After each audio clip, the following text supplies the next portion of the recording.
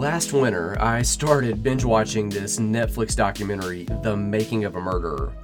The premise of the true story documentary is that Steven Avery was wrongfully convicted of assault and attempted murder in 1985. He served 18 years of a 20-year sentence before being exonerated by DNA evidence. The filmmakers argued that law enforcement officials from Manitowoc County, Wisconsin framed him for an unrelated murder case less than 2 years after he was freed from the first conviction, right as pressure mounted on them for botching evidence in the first case. In other words, they got him again before they could be gotten. Now, the crux of the evidence that freed him the first time, it was the DNA that was found at the crime scene. The DNA proved what Avery and a long list of eyewitnesses told the sheriff's department the first time around. Steven couldn't have been guilty of that crime. There's no way. They all said it. Why not? How do you know? The law enforcement officials asked. Well, because he wasn't there. He was miles away during the time in question, and the DNA we found at the crime scene, it belongs to someone else. Now, that's one way that DNA evidence works. If you weren't present at the time of the crime or the event, there's no way you could have participated. If you were present, well, there's a chance that you did. Now, let's flip it. Instead of talking about a negative, let's discuss something positive. In the same way, you can't participate in something negative if you're not there. You can't participate in a positive either. For instance, I didn't win Super Bowl whatever number we're on now. I wasn't there. I didn't graduate from Harvard with honors. I wasn't there. I didn't, you get the idea. Now, follow me on a little rabbit trail here. I promise that I'll bring it all together before the end of this talk. Notice what we find in Ephesians 1, 3 through 14. This is the New International Version. I'm going to read it to you. Paul says, "Praise be to God and the Father of our Lord Jesus Christ, who has blessed us in the heavenly realms with every spiritual blessing in Christ. For he chose us in him before the creation of the world to be holy and blameless in his sight. In love, he predestined us for adoption to sonship through Jesus Christ, in accordance with his pleasure and will, to the praise of his glorious grace, which he has freely given us in the one he loves. In him we have redemption through his blood, the forgiveness of sins, in accordance with the riches of God's grace that he lavished on us. With all wisdom and understanding, he has made known to us the mystery of his will, according to his good pleasure, which he purposed in Christ to be put into effect when the times reach their fulfillment, to bring unity to all things in heaven and on earth under Christ. In him we were also chosen, having been predestined according to the plan of him who works out everything in conformity with the purpose of his will, in order that we, who were the first to put our hope in Christ, might be for the praise of his glory. And you also were included in Christ when you heard the message of truth, the gospel of your salvation. When you believed, you were marked in him with the seal, the promised Holy Spirit, who is a deposit guaranteeing our inheritance until the redemption of those who are God's possession, to the praise of his glory." Now, that said, I want you to pay attention to who you really are according to that passage. So some of the things that, I kind of alluded to in the previous talk. I've listed 7 attributes right here that really, if you read the show notes, I'll bold print some of these in the scripture text there to where they just kind of jump out to you. Okay, Paul says you're, number 1, you're blessed. That's verse 3. You're chosen. That's verse 4. And he repeats it in verse 11. You're holy and blameless. Verse 4. You're predestined. That's verse 5 and 11. You're redeemed and forgiven. Verse 9. It's promised to you that your life will work according to a plan that will bring him glory. In verse 12. And then finally, you are included in Christ. That's verse 13.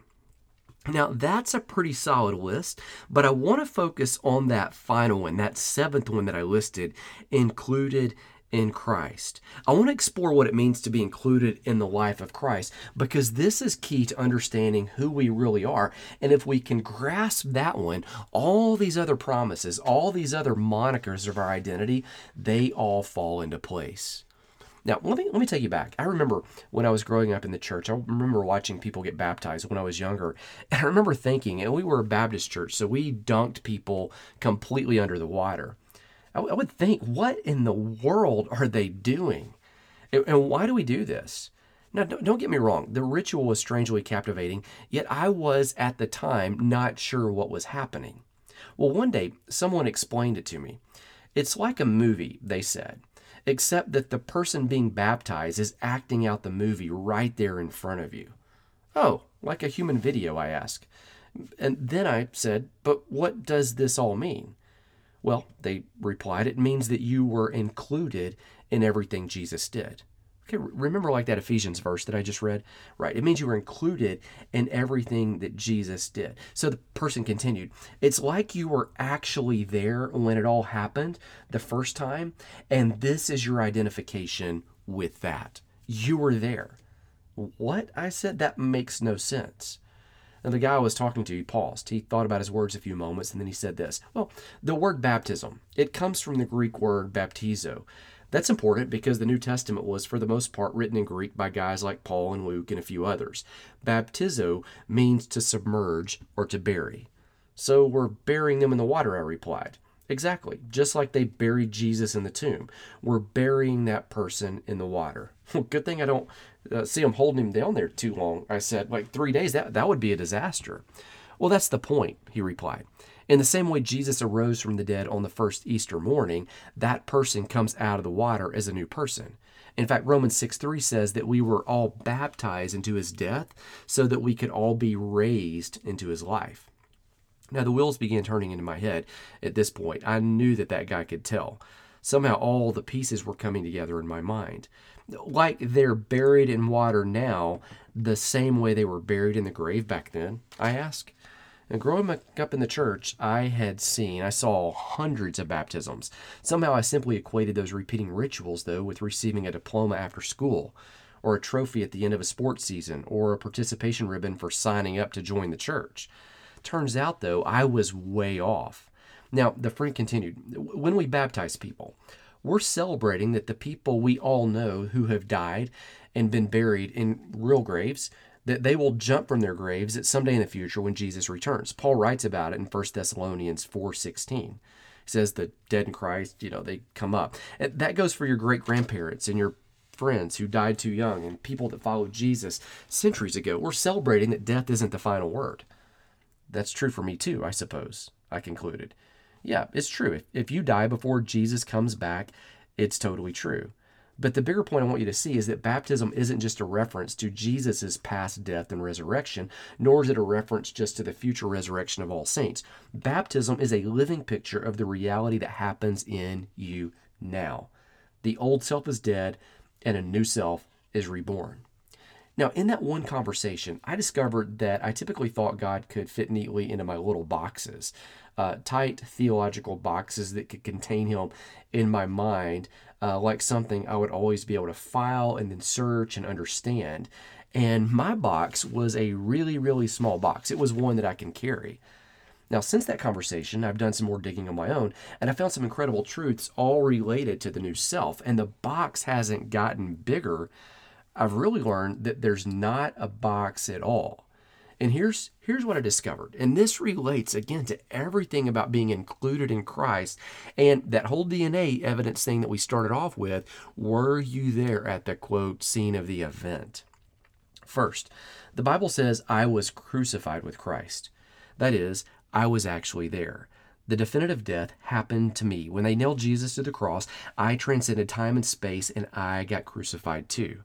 That sounds strange, I know, but read it for yourself. It's in multiple places in the scripture. I'm going to give you 2 examples.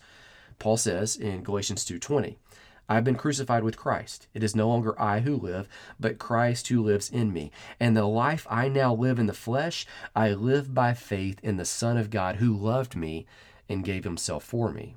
And then in Romans 6:6, we know that our old self was crucified with him in order that the body of sin might be brought to nothing, so that we would no longer be enslaved to sin. Now, second, not only were you and I crucified with Christ, we died with Christ. Now, in the old days, no one survived the gruesome Roman executions.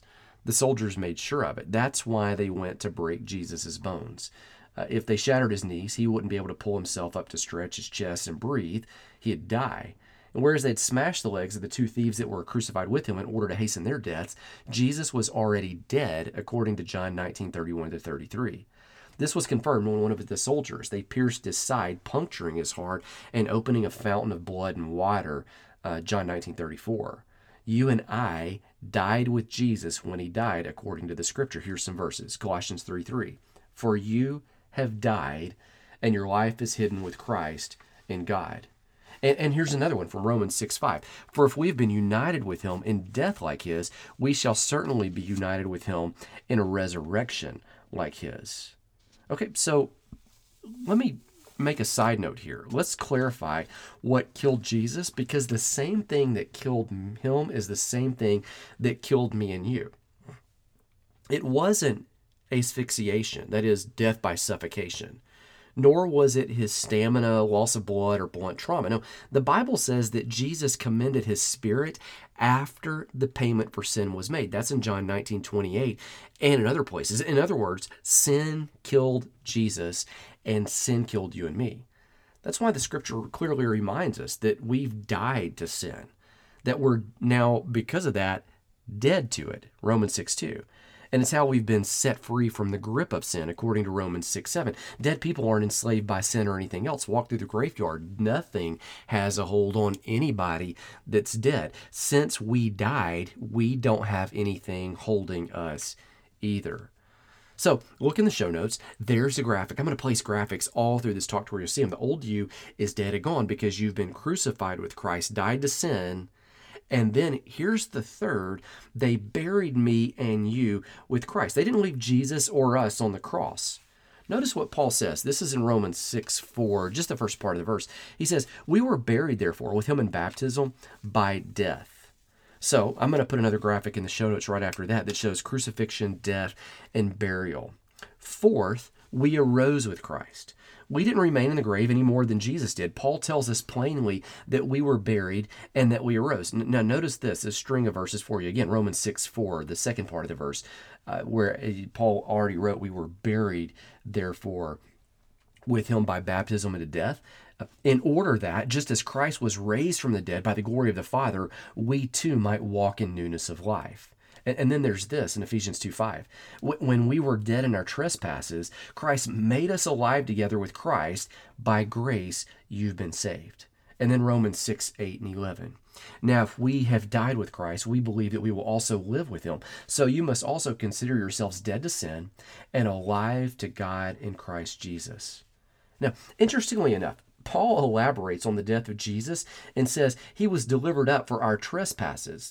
That's our sins. And then he was raised for our justification. This is in Romans 4:25. Now notice this. We died because of sin, but we were raised because of justification. Now the word justification, it means that we've received a complete reset of who we are, of who we're designed to be.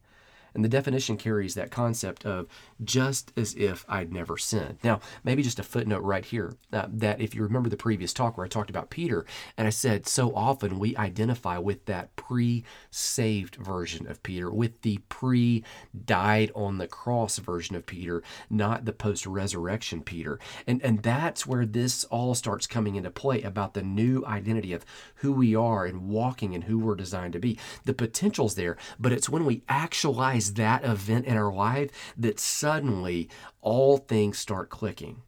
Now, this is really interesting to me because when we're caught in a sin, you and I tend to explain why we did it. That's what I do. We tend to justify why we messed up. But God's justification, it works the other way.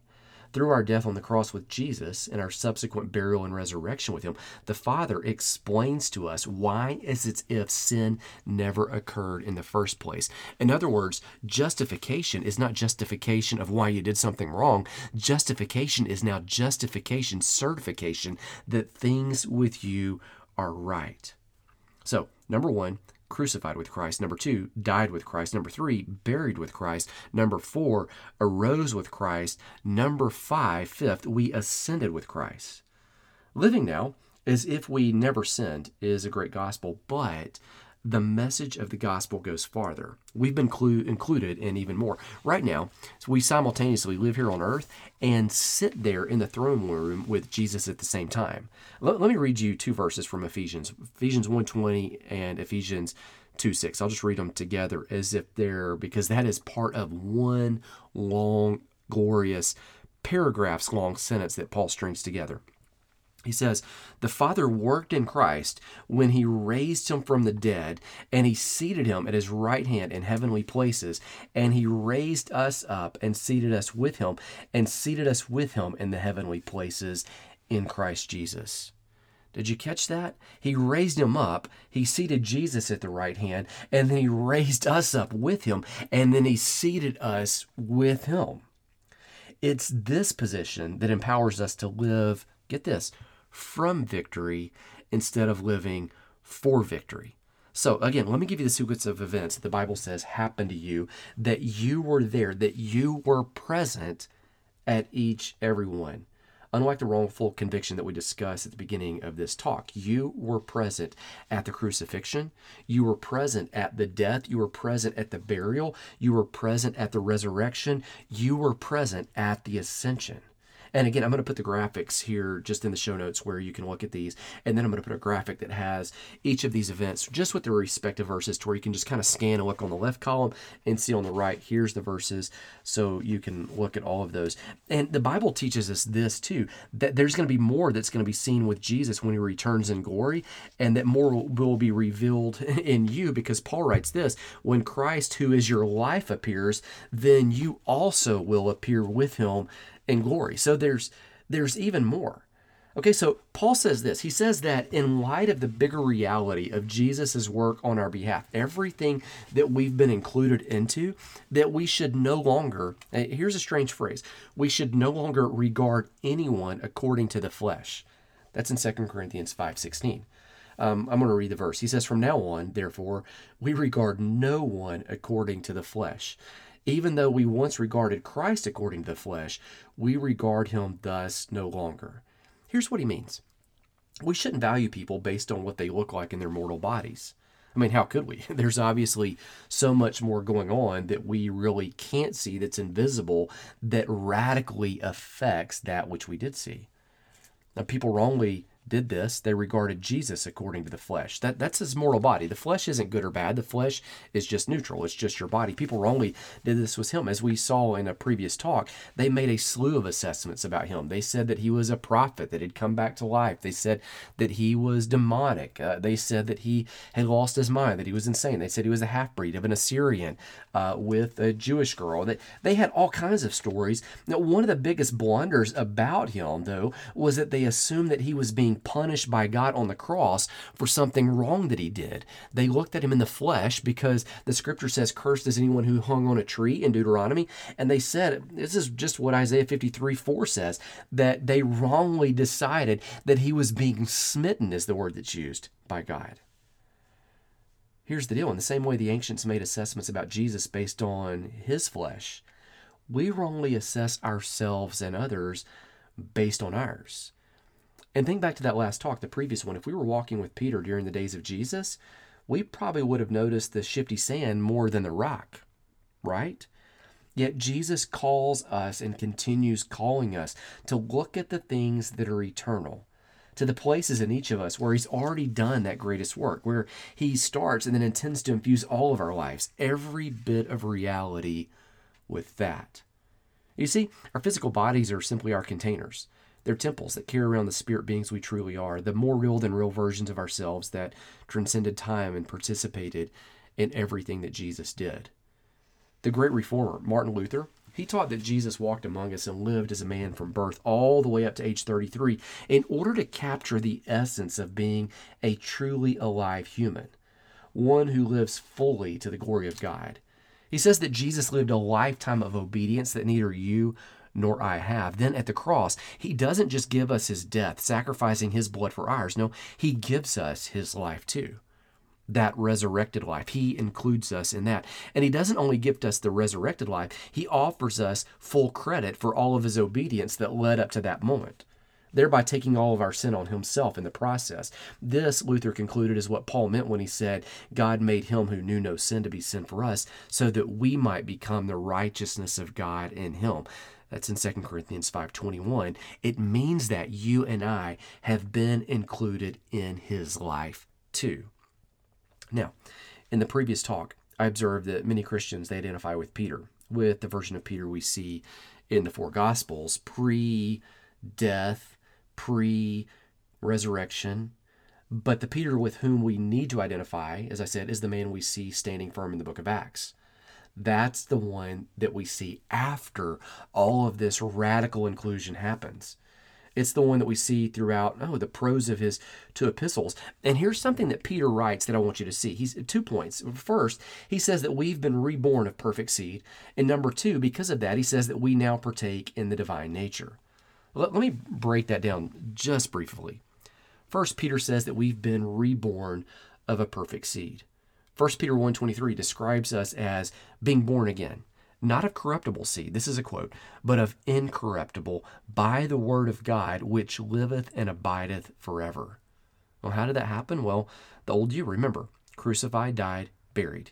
You were included in Christ such that it's a totally new you that's come to life now. And second, Peter adds that we are now partakers of the divine nature. 2 Peter 1:4 says this, and because of his glory and excellence, he's given us great and precious promises. These are the promises that enable you to share his divine nature and escape the world's corruption caused by human desires. As a Christian, then, you live in the new humanity of Jesus, not the old humanity of Adam. And look at Paul's conclusion in 1 Corinthians 15:48 through 49. This is the Amplified version of the Bible. Now those who are made of the dust are like him who was first made of the dust, earthly minded. Now remember, just kind of a footnote, Adam was created. He was formed, fashioned from the dust. Now continue the scripture. And as is the man from heaven, so also are those who are of heaven. They're heavenly minded. And just as we have been born the image of the man of dust, so shall we, and so let us also bear the image of the man of heaven.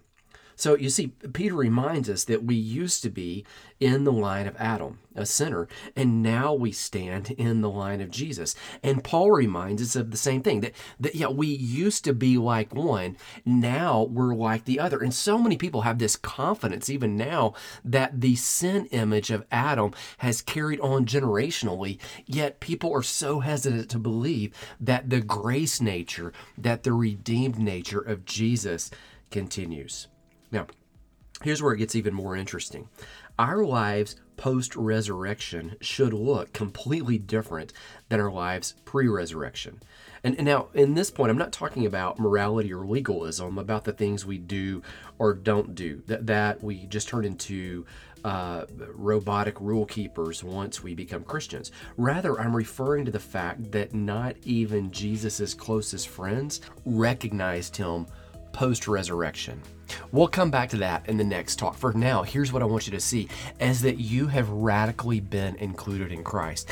And as I sign off every single time, let me pray that the Lord would bless you, that he would keep you, that he would be gracious to you and make his face a favor to shine upon you, that you would see, sense, that you would feel that you have been radically included in Christ, that you can walk in a new identity precisely because the old you has died. It was crucified on the cross with him, that the old you was buried, that the old you went into the tomb, but you didn't stay there, that the old tomb arose and came out of the grave, that the old tomb is no longer holding Jesus and no longer holding you, because there is a resurrected new you that is walking, that simultaneously lives on this earth, and as Ephesians 1:2 says, is seated with him in the heavenlies, that you've been remade of incorruptible seed, that you are as strong as you were in the line of Adam with this propensity to do wrong, which we all were, that you have an even bigger drive to live the destiny of glory that you've been called to. Grace, peace, until next time. Shalom.